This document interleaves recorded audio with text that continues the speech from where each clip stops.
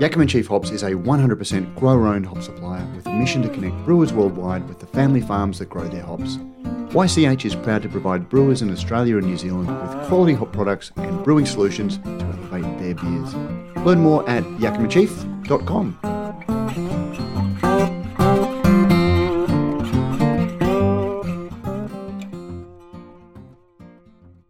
Increasingly, like, you start the business, but the focus that you need to have on the business side of it, given all of these technology changes, the amount of technology you need to be able to do anything well these days, it's just such a fundamental different skill set.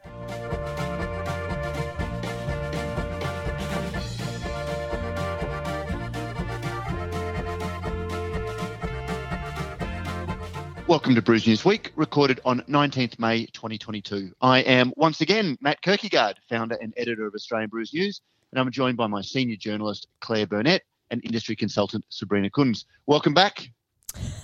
Hey Matt, good to have you back. Welcome back to you. In your rightful place. Exactly. Me being me. You being you. So no, I'm still. I'm still. If there's a sound difference, I'm still doing this remotely.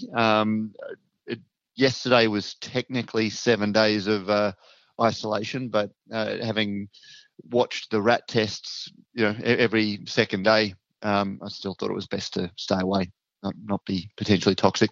So I'm phoning it in, but not phoning it in. Do we want to get straight into the news, or we have some tickets to give away? What do you think? Will we do that up front? News first. News first. Business first with Sabrina. Business is in the front, party in the back. Okay. Well, it hasn't been a huge week of, earth-shattering news, but there's still been a lot happening, Claire. So maybe you can talk us through the headlines for the week. Absolutely. I popped to Brewdog last week to have a chat about their full year results. So Brewdog Australia has seen an improved performance in 2021, and they're using that as a springboard for growth. So we heard when they first entered the Australian market that they had big plans to roll out a lot of venues. Obviously, COVID hit. So now those plans are back and up and running again, and we should expect a venue opening in Melbourne very soon in the next couple of months, and in Sydney before the end of the year as well. In terms of their results, Brewdog Australia reported losses of just under 1.1 million. Doesn't sound great, but it was a 37% improvement on the 1.7 million losses in 2020. Source Brewing Co. in Sydney has launched some part-time brewing traineeships that will combine on-the-job experience with the official Food Processing Cert 3 microbrewery course at TAFE. The traineeship was funded by a government program called the Boosting Apprenticeships Commencement, which provides wage subsidies for eligible Australian businesses. So a great move there from Source, bringing more people into the industry.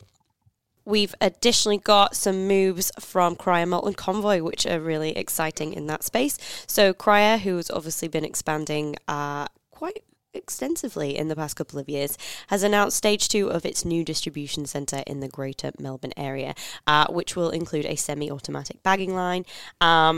They've got new custom-built silos, a cleaning system, and a palletising robot. So very much focus on technology and automation at Cryer Malt here, and the distribution centre is set to be operational by June. Convoy, on the other hand, is going from strength to strength. So they've announced that they will be integrating the acquired business Keg Services. You might remember they acquired them 2 years ago under the Convoy brand. And they've also, as part of this, sort of moved everyone up. Lincoln Kelly, who's previously General Manager of Keg Services, has been promoted to Ops Director for Convoy Australia and New Zealand. Nick Becker has been promoted to General Manager Australia from Sales Director. So there's a few promotions going on at Convoy as well. On the Gold Coast, Maddock has brewed a beer with the Belgian Embassy. So you may have heard that Maddock Beer Brewing Company, which has just very recently opened its first brew pub on the Gold Coast, has brewed a beer in collaboration with the Belgian Embassy to help raise funds for the Ukrainian humanitarian project Help on Bee Wings. The Belgian Honey Blonde beer at 8.2% ABV was made from honey made on Embassy grounds in Canberra and will be launched this Saturday at the 21st of May. Now, this is a little bit of news, but also a little bit of an ad. Sorry, guys. Certainly, we can't be accused of just of covering it because it's because it is commercial. That's it. Yeah, I know. I was a little bit like, should I put this one in? Expressions of interest are being sought for Mildura Brewery. So, full disclosure, we are being paid for this advert. You may have seen over the past week that Mildura Brewery has been placed into administration by the new management at Brew. Now, the administrators of that business are seeking urgent expressions of interest to acquire the business assets of the brewery and brew pub, which could include the IP, leasehold, website, social media, plant and equipment, and stock. You can contact administrators at Worrells, and there will be a link in the show notes. And coming up fast is the WA Beer Week. So the WA Beer and Brewing Conference, as part of that week, has also been launched. It's been presented by the WA Brewers Association and trade partners Mint Tarney and Cryer Malt. So that's on Friday, the 10th of June, and will feature technical brewing workshops, sales and market insights, panel discussions about capital investment, and more. And we'll be broadcasting from there. How exciting. So you'll be able to hear one of the rooms on the Brewery Pro channel. Yep. I think we're going to Brewery be putting Pro. that on. So, Excellent. yes. So that's the news that you need to know if you want to stay abreast of what's happening in the beer industry this week. And with that, we now go below the fold. Not too much out of there that we probably want to talk too much about. Brewdog is always interesting, and once upon a time a mainstay. For those who say that we only have certain themes, I think we've talked about Brewdog for quite some time. Yes, they've been keeping their heads below the parapet there, I think.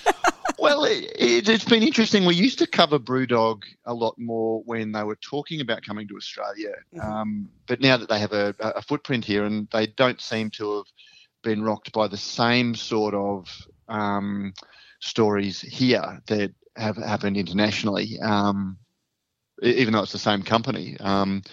But it was just interesting when we reported, as we do with all businesses, with their financials, that when we reported them, there doesn't seem to be a lot of beer geek love for the brand anymore. If you saw the Facebook page, did you see that? There was a lot of, I didn't realise there would be such animosity. I'm going to put it out there. I'm surprised. I was surprised that they were continuing with expansion plans, given how, the Australian beer market is full of high-quality Australian breweries and brew pubs. So that once upon a time, that Brewdog sort of experience was quite distinct, but it's just not anymore. And I don't know. My first thoughts went to, I wonder if they're getting, I would be surprised to see that they're getting government money from the other states to open, which is obviously what supplemented and enabled them to enter the market here. But with losses of that level, to be continuing to expand in a crowded, even in the time since they first launched in Australia, the number of craft breweries and the size and scope of some of our medium-sized breweries, I don't know, I just found it surprising. Well, I think they can, that's the benefit of being a multinational with deep pockets, isn't it? That you can sort of leverage their position. They've got a plan. They know it works. They've rolled out in lots of other countries. They know that this is the way that they can do it. And maybe this is like a window of opportunity for them to roll this brand out. But I was thinking, we were speaking about Feral the other week, about how Feral, we hadn't seen much of it. We weren't sure what was going on. We didn't realise how, if they were big, if they were still going strong. And I think that's the same with Brewdog. I think they attract a market and are interesting to people that necessarily are not in the craft beer space that we see all the time and every day. Maybe that's part of it. I don't know. A lot of things on what you've both raised. And I guess the first thing is you'd really hope that no state government's giving them any funding to open a bar. It's outrageous. And I'll preface this by saying nothing against Brewdog. This isn't, but it was outrageous that the Queensland government was so ignorant of its own industry that it saw and so unknowing about the economics and the industry development that they funded an international competitor to come here and compete against their own breweries, giving money, real hard currency dollars, to a business that they weren't giving to their own industry. And haven't in that time. And haven't matched it since. Yeah, and haven't. Matt, I just wanted to say, I think right at the start, the guys at the team, all of the guys and gals at Brewdog Brisbane are all lovely humans. This is not Yep. about Great venue, Yep. all of that, making good beer. And this All of isn't that. about bashing Brewdog. Exactly. This is about any international competitor that when we have a skill shortage in Australia already, no shortage of home capital investing in it to lure a importer. So that's one thing. So you hope that they're not. But secondly, I just on your point, Sabrina, about their losses, and again, not drawing comparisons, which certainly wouldn't be flattering, but, I guess that's the WeWork, the Uber model. Brewdog is an international brand. They need to have a sale at some stage, and they need to have an IPO at some stage because of the way that they have grown and are structured. And the only way that they're ever going to be able to do that is to become a truly national brand. And if that means investing in losses as they expand their retail experience and their retail platform, then that's what they have to do. It's fascinating to see. Did we have this conversation on the pod or not? I can't remember, but Welcome to 10 years of podcast. I know, but maybe we just had it in the office. But we were discussing about how Starbucks didn't work in Australia, so that Starbucks has worked internationally, almost in every market, but it did not work in Australia in the same way because the Australian market, and there's, this is taught in management schools now at universities, sort of what the failure and lack of understanding of the local market was. And I just, as I was reading this and I was thinking about Brewdog and I was thinking about it, I thought, I wonder if this is going to be the Starbucks, right? Like it's this international brand that has rolled out retail, that thinks it can take a model that it's known, as you said, Claire, that works, but it's just fundamentally misunderstood the market and will be proven right or wrong because Starbucks' plan is have such a strong international retail presence that it can't be undone. I love that one. And I also love, and I don't know if you guys would have seen much coverage of it, but Bunnings trying to get into England. In UK, yeah. People in the UK don't, changing rooms ended like 10 years ago. We don't do DIY. Yeah. We just don't do it. Well, and that was like a fundamental misunderstanding of the market you're going into. Whereas I don't think Brewdogs would ever misfire that badly. I guess the flip side with that is that it's craft beer and it's hospitality, which is universal. It is. My criticism before Brewdog opened here was when you saw Brewdog, Florence, for example, and you're going, well, Italy has a very strong, interesting beer culture. If you're just going to plunk, the Irish Murphy's Hotel, that Irish theme bar without making it regional. What is it? But then again, McDonald's is global. And, if breweries are going to grow, they have to become, for want of a better term, more generic brands. Yep. And it always used to amaze me that you would go down to Queen Victoria Markets in Melbourne, which has amazing food, amazing, offer.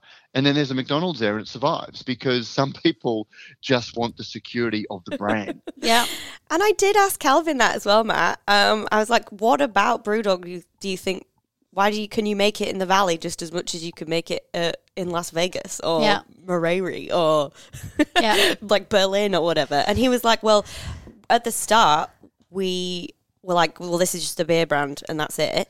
But then we realised that we had to change and we had to bring in spirits and we had to look at what was locally available and we had to look at local produce and maybe a nod towards that for Brewdog, but also keeping the McDonaldization of Brewdog. Well, it will just be fascinating to see because standard. Melbourne and Sydney are full of breweries and hospitality venues, experiences, and really high quality, local owned craft beer brands that offer experiences. So where they locate and what it looks like, it'll just be fascinating to see whether in 12 months' time you're reporting continued losses.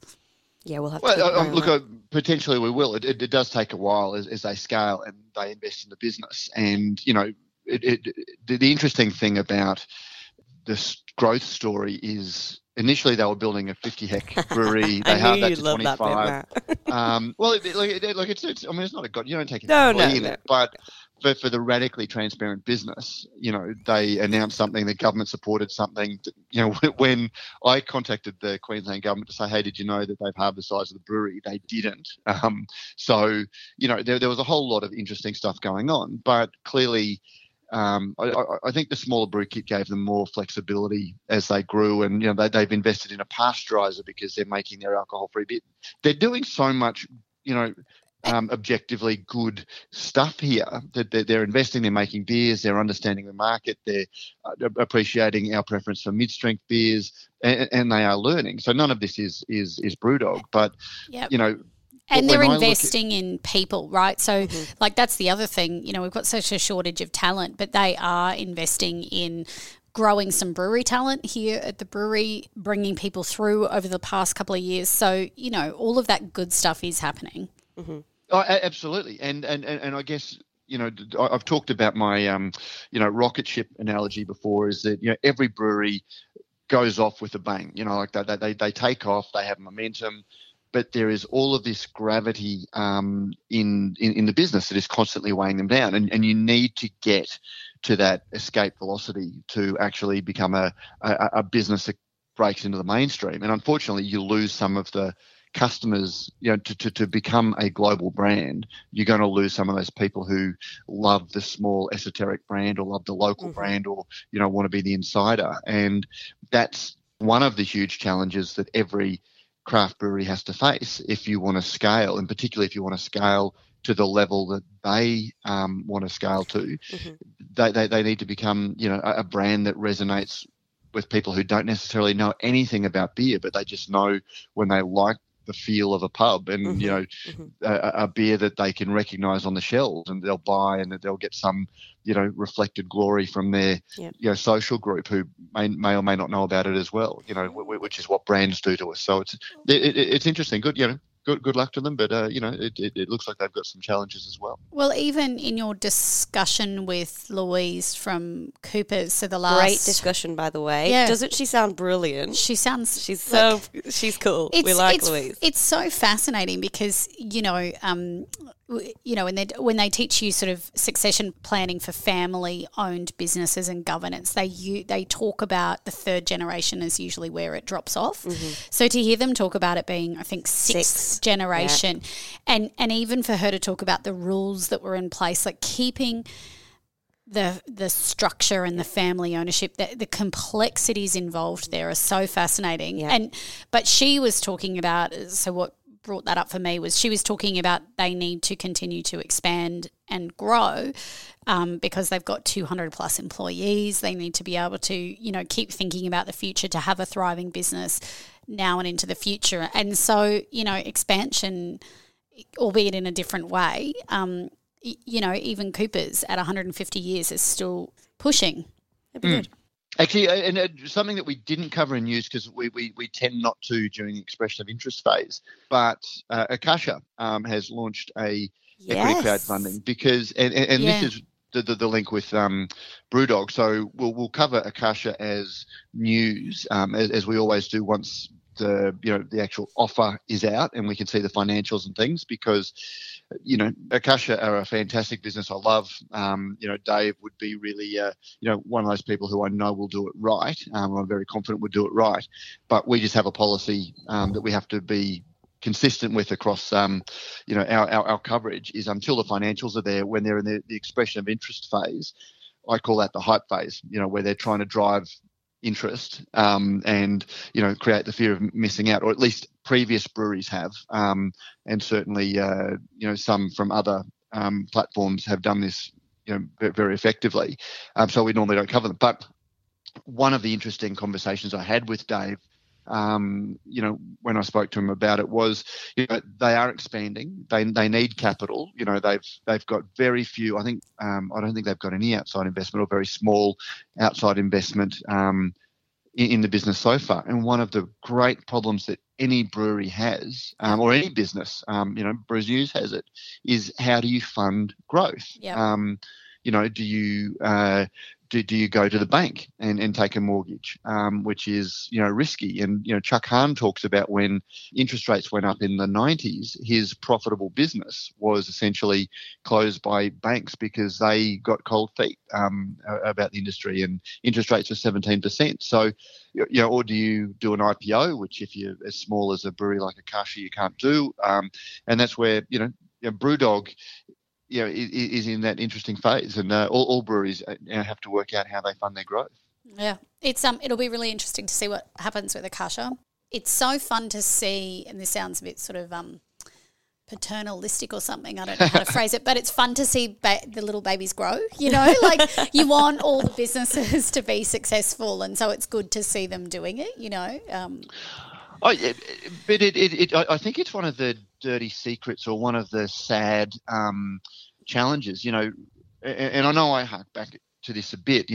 What the promise of the craft beer movement was, that we're going to do it differently, we're going to do it better, we're going to, people are going to buy our beer because they're passionate about what we do. And to some extent, that's all true. But then, we constantly see businesses having to change their, for want of a better term, pure craft business model to, do things differently, whether it's equity crowdfunding or whether it's, getting into seltzers or... Even Steve the other week, when I spoke to Steve at Blaster, he was like, I'm not sure about craft because, we're going to be really automated. Do we count as craft if we've got really high levels of technology and automation in our brewery?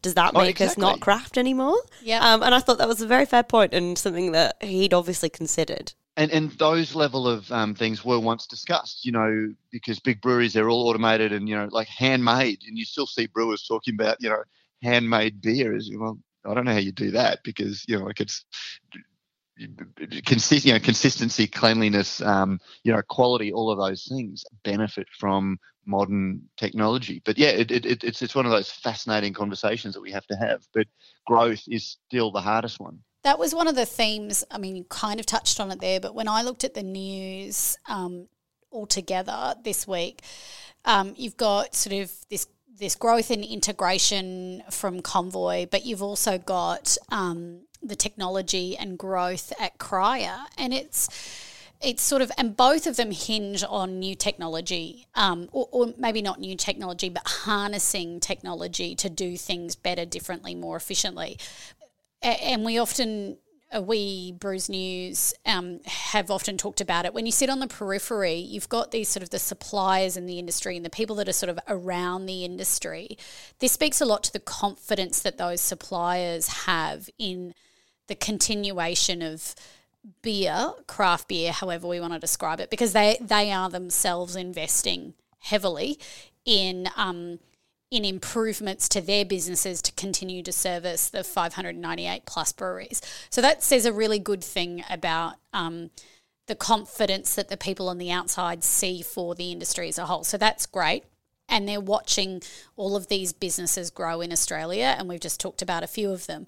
But it is talking about this this impending and Claire, you've touched on it, is sort of from a sustainability perspective, technology, the adoption of technology in all its forms throughout the brewing process itself, throughout sort of businesses, even when we think of direct-to-consumer sales, this thread of being abreast of market-leading technology and being able to adopt all of those things for your brewery. As a business owner, a small business owner, it's less and less about making beer and crafting beer. Do you know what I mean? It used to always be, you were this, and it's the classic 3 dudes in a garage, we were making home brew. But so many brewers that you're seeing, even we just, and I don't know if we covered it, but even just Sober have announced a new head brewer. So increasingly, you start the business, but the focus that you need to have on the business side of it, given all of these technology changes, the amount of technology you need to be able to do anything well these days, it's just such a fundamental different skill set. Yep. Well, we've talked about it in terms of the professionalization of the industry. Potentially maybe more in being more sophisticated in your employment practices and stuff like that, rather than the technology side of things. But that's part of it, Instead of being brewers, we're becoming business people to a certain extent. It really, and these sort of stories, that's what I sort of, that was the sort of reflection that I took away, because, you've got to be smart at unlocking funding for traineeships. You've got to be smart at, you've got to constantly be looking at all of these things, and it's such a big job. But I just sort of these are all problems that a small business like Brews News that grew out of a blog. Basically, it was just like a home brewer that suddenly opened a brewery, and it's not nearly as capital intensive, unfortunately, as brewing. But the more you have to start thinking about things like HR, the less you actually do the writing yourself, and that's the same of brewing. So there is. Every growth comes with, an opportunity cost or, a challenge that needs to be overcome.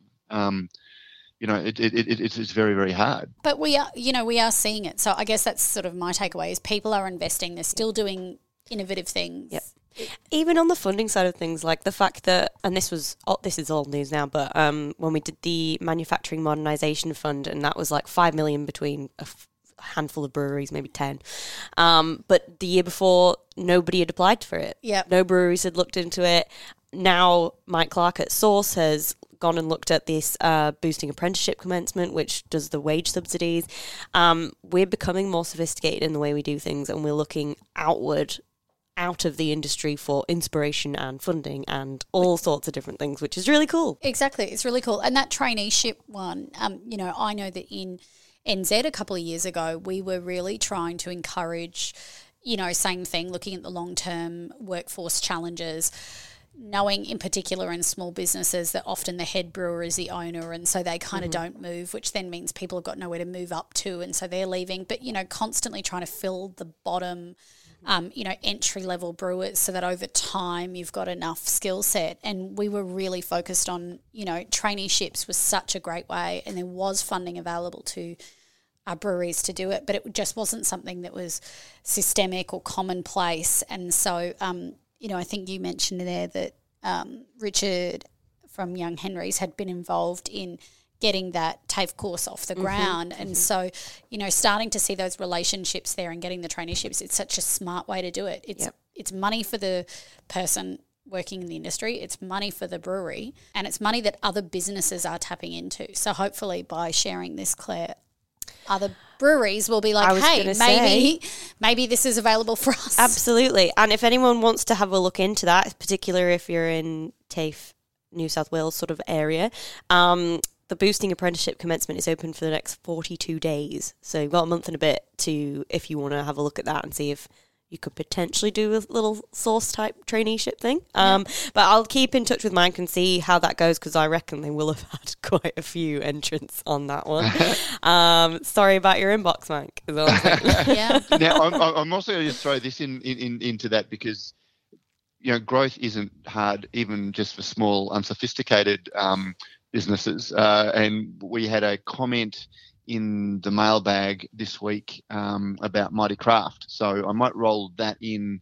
I might leave the pre-mailbag the letter, but we'll just sort of talk about it because it is relevant to this discussion. It was interesting to see a rash of stories about Mighty Craft talking about how two comedians built the fastest growing beer brand for 8 years. That was in the Financial Review, and then a number of other places as well, talking about the success of Mighty Craft. But I found it very interesting.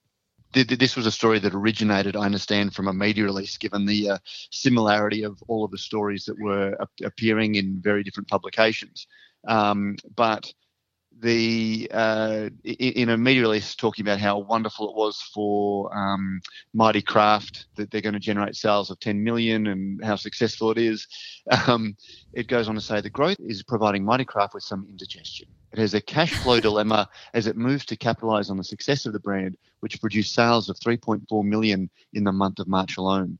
Mighty Craft Chief Executive Mark Haseman said his group was now looking at non-core assets elsewhere in its portfolio of craft beer, spirits and other beverages to help fund the extra capital requirements.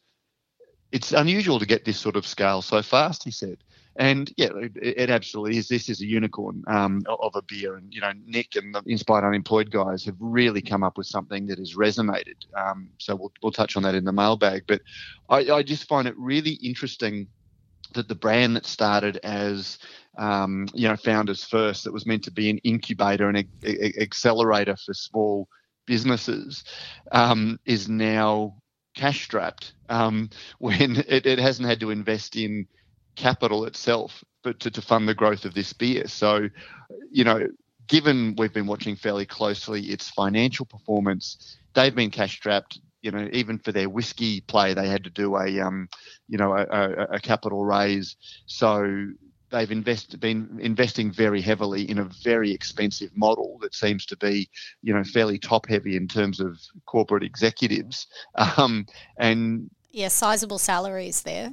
Very, very sizable salaries, which is adding to its, its lack of funds. Yeah. But also as a toll brewer, as a brewer that basically faxes through its order, and not that they do that, they work. But now they've got the beer, they can fax through the order to the brewery and have it done, and they just need to pay for it. They don't need to expand capacity and put in new tanks the way small breweries do. This just seems like, very much the sort of PR offensive for a business that's going to be looking to do another market capital raise, getting in the financial review. And their share price does seem to be under, a little bit of pressure. It's down around 25, 26 cents from highs. I'm surprised the AFR is happy to be used like that. Do you guys know who the largest shareholders were? Because I saw someone on LinkedIn who was, they were one of the companies that were one of the shareholders in Mighty Craft, sharing the AFR article and being very excited about their shareholding in this company that has the association, not full ownership of Better Beer, but, and so it was just interesting. I started thinking about, gosh, I wonder who, to be that excited about it when you're a minority, I guess, shareholder, where you hold a large, I think it was like, I looked at it was like 7% or something. I could be wrong. I just sort of thought, I wonder, they obviously receive more information than we do. I just wonder where it's all going. But to your point, Matt, maybe it's a capital raise, and so. Look, this was very much a PR, in the markets. I was going to say I didn't get boosting the business press release about. Why didn't I get this press release? No, we didn't get the press release. I'm surmising that it was from a press release, from things I've been told, and also the similarity of coverage across a number of. I think Man of Many, which is a male lifestyle publication, and things like that, were basically running the same story. So, clearly it's, and funnily enough, we saw it when Stone & Wood, in the 6 months before Stone & Wood announced its sale, when they were supposedly trying to raise money for their new brewery. We saw, stories in the AFR talking about how they were, looking at potential IPOs and things like that, all of which is, rattling the cash tin to see, what money comes out, I presume. But, what the long-term future for shareholders, particularly small shareholders who, we did a story when Brew launched about why it was suddenly valued at $100 million. And a financial analyst said it's because you can't buy shares in CUB, you can't buy shares in Lion. Most breweries don't have, shares. So I think the only one was Gage. So to get behind an Australian-owned brewery was very, particularly with that sort of brand that appealed to people that, for tradies and people who maybe have an investment in beer and love the idea of having a share in beer. But that's what this sort of story does. So we did whip up interest for the Mildura Brewery, but I did want to. Yes. Sorry. I know we should. Brew and the difficulties of business. And now we did spot the administrations and everything last week, but currently Brew is still in some sort of trading halt on the ASX, so they haven't released any more information about that. And I don't know, this sort of narrative I've been hearing around it is, this is just another step on the way down, like blah, blah, blah. But my thought was not initially that, and maybe I am being too positive, so I'm keen to hear what you guys have to say about it. But I think when you buy a new house, you strip out all the shit that you don't want in that house.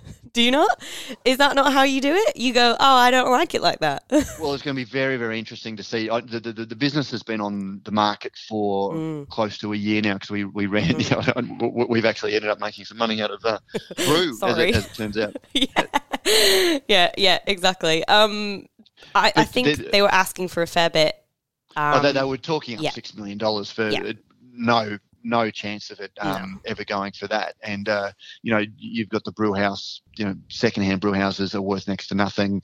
But then the interesting thing that's going to be very interesting when the financials come up is when Brew bought the brewery. They said in one of their financial reports, that's in our long sort of summary of Brew's finances, that they didn't want to actually become landowners. So they didn't. Yeah. So they actually only bought the brewery and the brand, and then sold the land, in the building to another company that happened to be owned by two of the founders of Brew, but as a separate business. And I don't think, or certainly not that I can remember finding, where they apportioned the cost of the business versus the cost of the land. So it's going to be very interesting to see, given that this is going to be sold as a package, presumably, how that Kent's your landlord. Well, Kent doesn't have a share in that business anymore. Oh, he doesn't. He did originally, but I believe when I last looked at the share holdings or and it's very expensive to do this, incidentally, which is one of the great flaws with Australian corporations law, is that you have to pay money every time you want to check the structure of a business, which doesn't really aid transparency. Anyway, so it'll be interesting to see if and when that brewery sells, how the various sales figures are apportioned between the land and the business. Yeah, I think Claire's point there around, we talked about it a couple of weeks ago about who those directors were, what their business was, the new directors, what the business is that they're involved in together, because they're involved in another business together. But it does seem that they've come on board with a view to taking action, which in a direction, and it'll be interesting to see how that all rolls out in the long term, but at least they're taking action to do some things. Yes, which I still think is a positive. However, I agree. I don't know. I agree. I don't know. I don't know anything. I don't know anything about Brew than what they tell me, so. Now, just flashing back, I just fired a quick message off to my source of all things financial. And if you're interested in who the top shareholders in Mighty Craft are, do we want to hear? Oh, yes. Yeah. Go on. Yep. This is interesting. Okay. Now, let me see. And I won't give the numbers, but the number one shareholder is Stephen Dorman, who's an individual, and I think he was I think he was in, just sort of quickly Googling him, he seems to have been involved in Adelaide Hills Group, which was Mismatch Brewing. Yep. Hills, let me see. So Steve Dorman and Toby Klein established Adelaide Hills Cider in 2010. So they obviously got shares. As part of the acquisition. That's it. So they're 1 and 2 with 5.27. Clearly, then CRG Operations, Greenscape Capital, Discovery Investments, so Seppertsfield, Pty Ltd, Stuart Morton, Daniel Wales, who are both founders of Mighty Craft.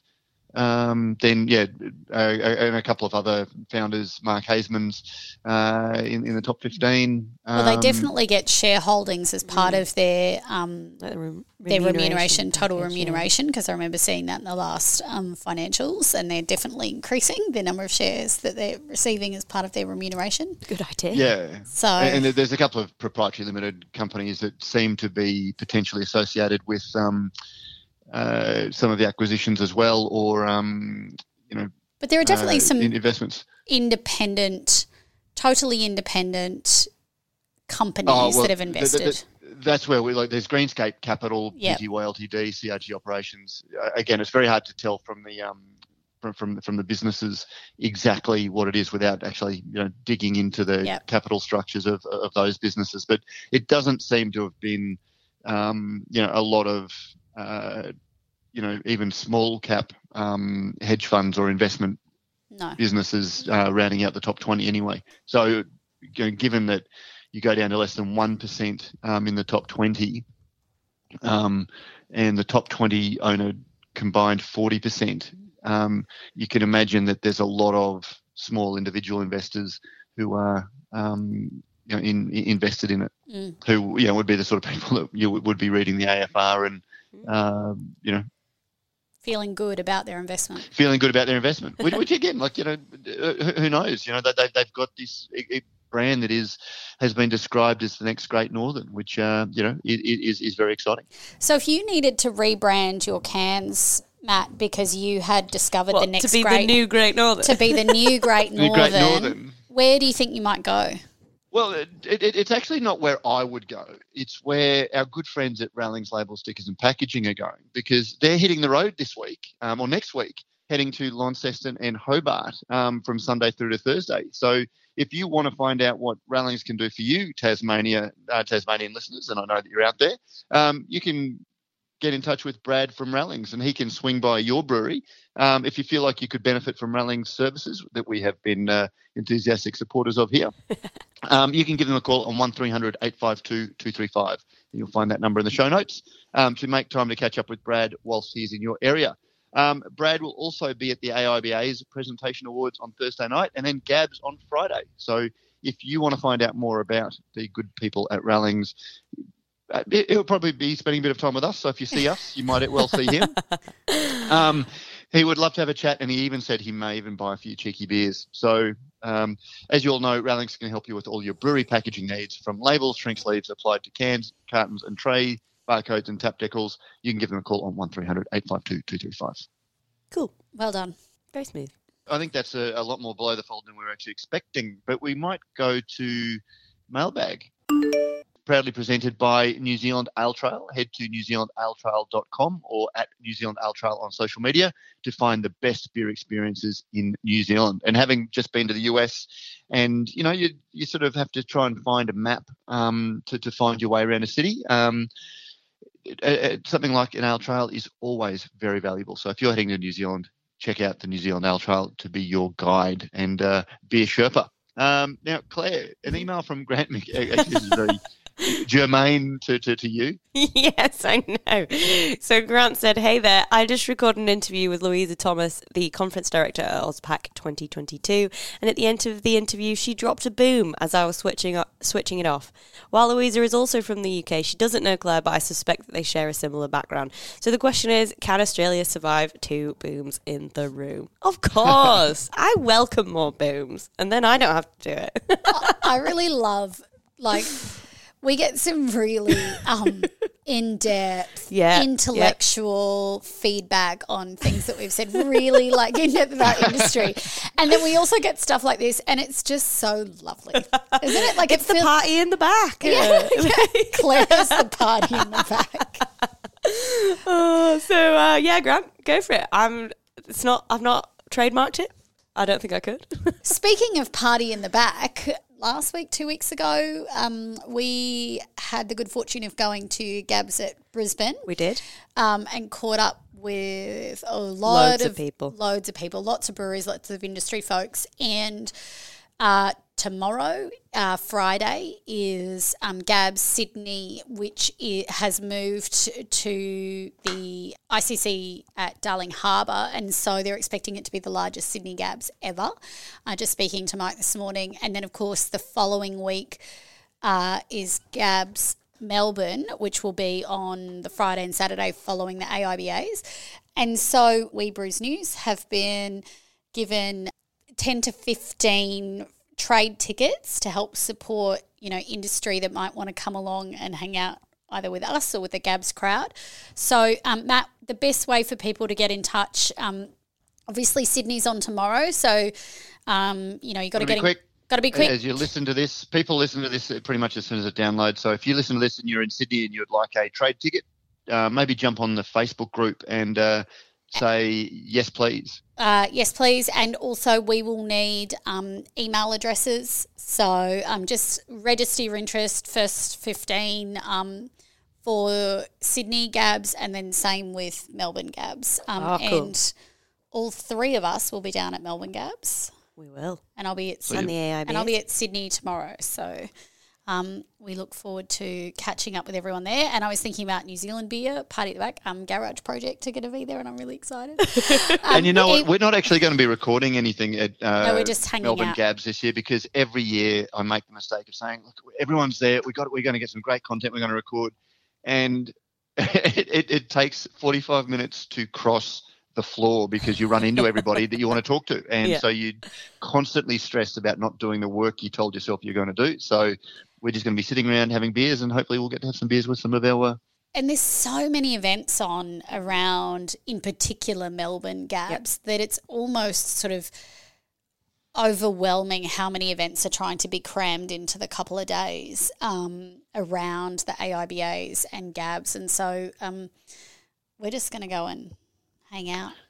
Yeah, and because it's certainly valuable time, and we love catching up. So if you're there and you see us, come up and have a beer with us. We'd love to chat. Now, moving on in the mailbag, another message. Now, this harkens back to what we've talked about. Daniel Massey on the Facebook group. Whilst the contents of the article, that's the AFR article that we discussed, are not new, covered by the RBN team as we do, because that's what we do.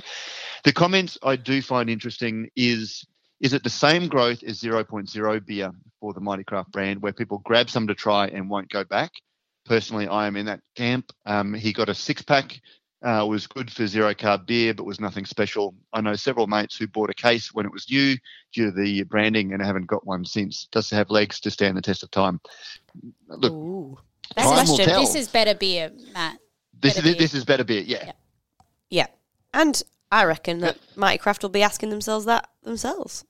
This seems to be a genuine beer. Like it is very hard to pick the hype from the substance in this industry. And, 0.0 beer is one of those things that, is absolutely substantial and will grow, but the noise that it's making is far greater than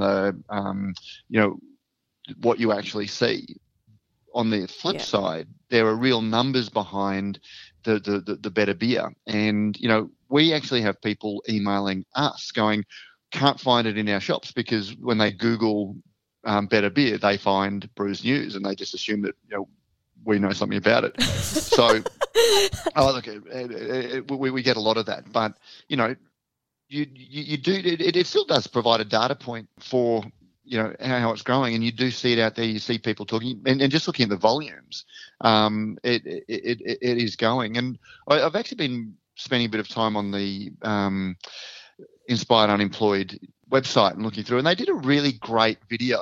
I can see why they're so popular on social media, because they're very genuine, very engaging people, and they did a video about how it came about. And I will say that none of the video actually mentions Mighty Craft. It talks about, how they caught up with Nick Cogger. They wanted to do a beer. They had all of these brands approaching them, throwing, as happens with any influencer, the brands come sniffing around wanting to get a little bit of the magic, and they wanted to do it themselves. And, the story that they told seemed to be very genuine and very honest and very engaging, because they caught up with Nick, because if you go back and listen to the podcast I did with Nick Cogger, he had them along to a kombucha, his K-Booch, I think it was, event, and he'd booked them as a guest appearance, back when they were a little bit cheaper than they would be now. And they reached out to him, and it was a really nice video telling the story about how it came about. And look, I honestly think, this has, serious growth. It'll go through the same over a long term. It'll at some point reach a peak, and how big that peak is, we don't know. I suspect that they're going to be bought out by one of the big players well before them, and have money in the bank before they have to worry about we know that they, in the latest annual report, talked about another release under the Better Beer brand. They've snuck out a 0.0 beer, an alcohol-free beer. Right, okay, that's what that is.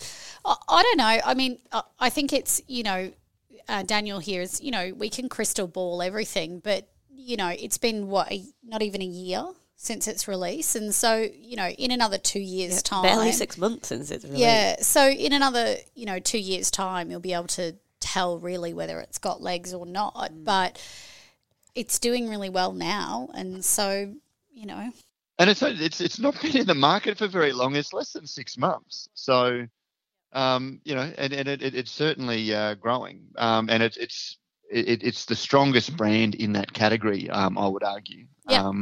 And it's got the full support. I guess the one thing for them is, at the moment, they're exclusive to Coles and Woolies. So,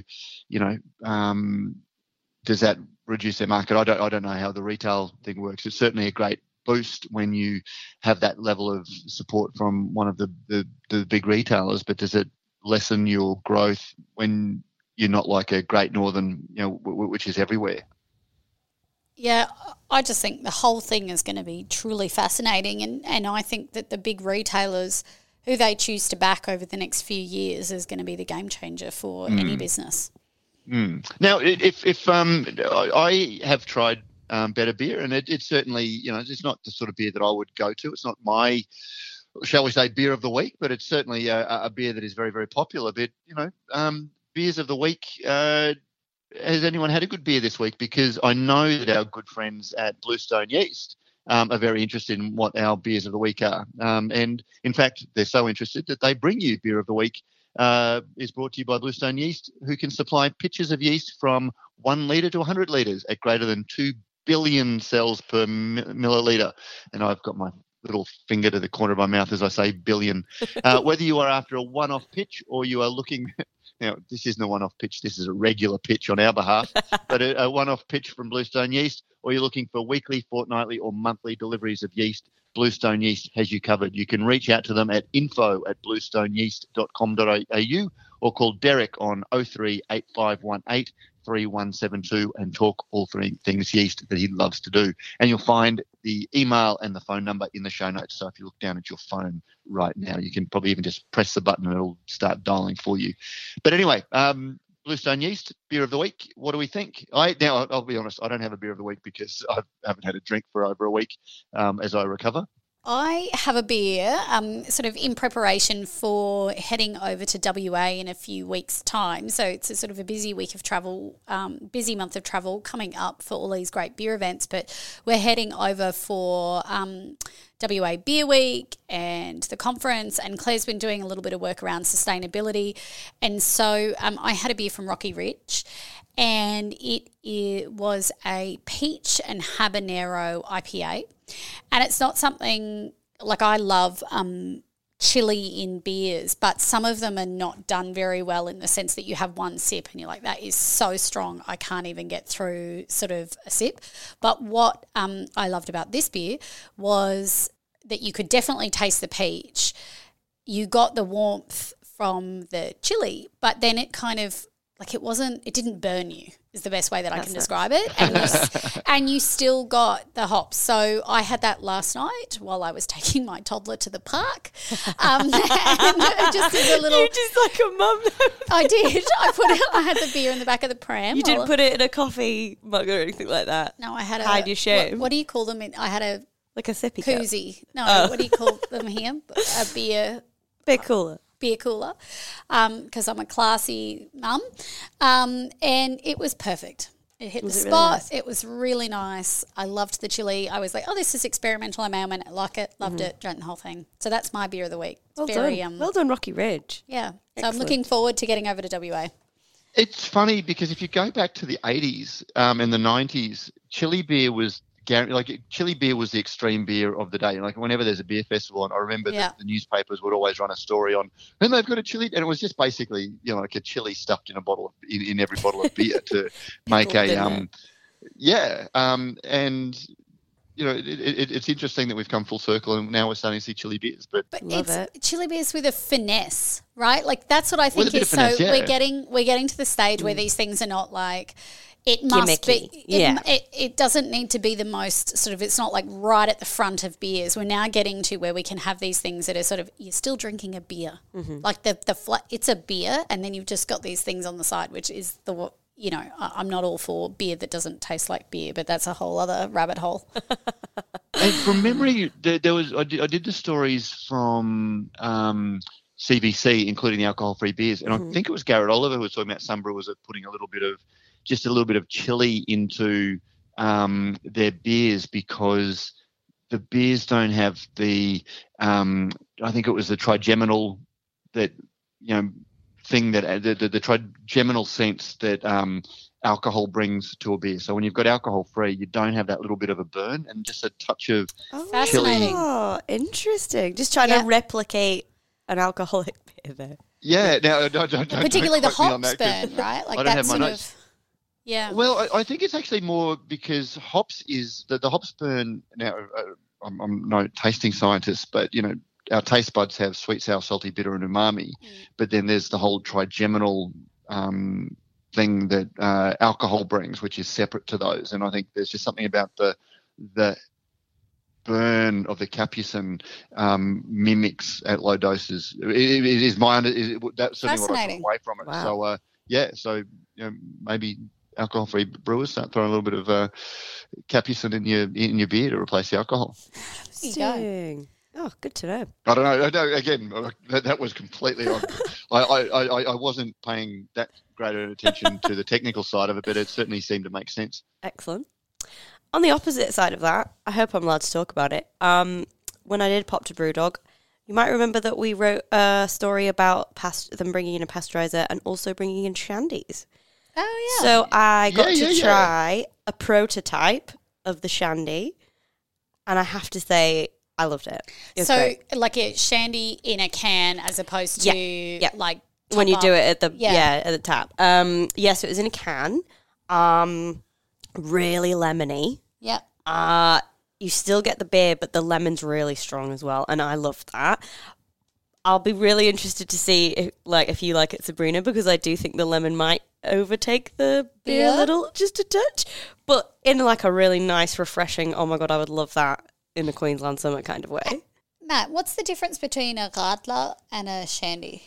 Nothing. Yeah, that's what I thought. It's the same thing, right? It's just British and to call brewers, it a shandy, I think. Yeah, that's what I thought. I think shandy was what your grandma drank. Yeah. Radler was what a cool craft beer person drank because it was named after it was named in German. Yeah. I was just about to say it's not Radler, mate. Like, I was like, you can get a little bit of the going on when you say it. Yeah, but essentially it was because my understanding is Germans didn't have a mid-strength culture, but they have an outdoorsy culture. And, because you served a mass of, a litre of beer, a litre of full-strength beer is going to knock you about, and you may not get home, from your alpine meadow rubber side down. So...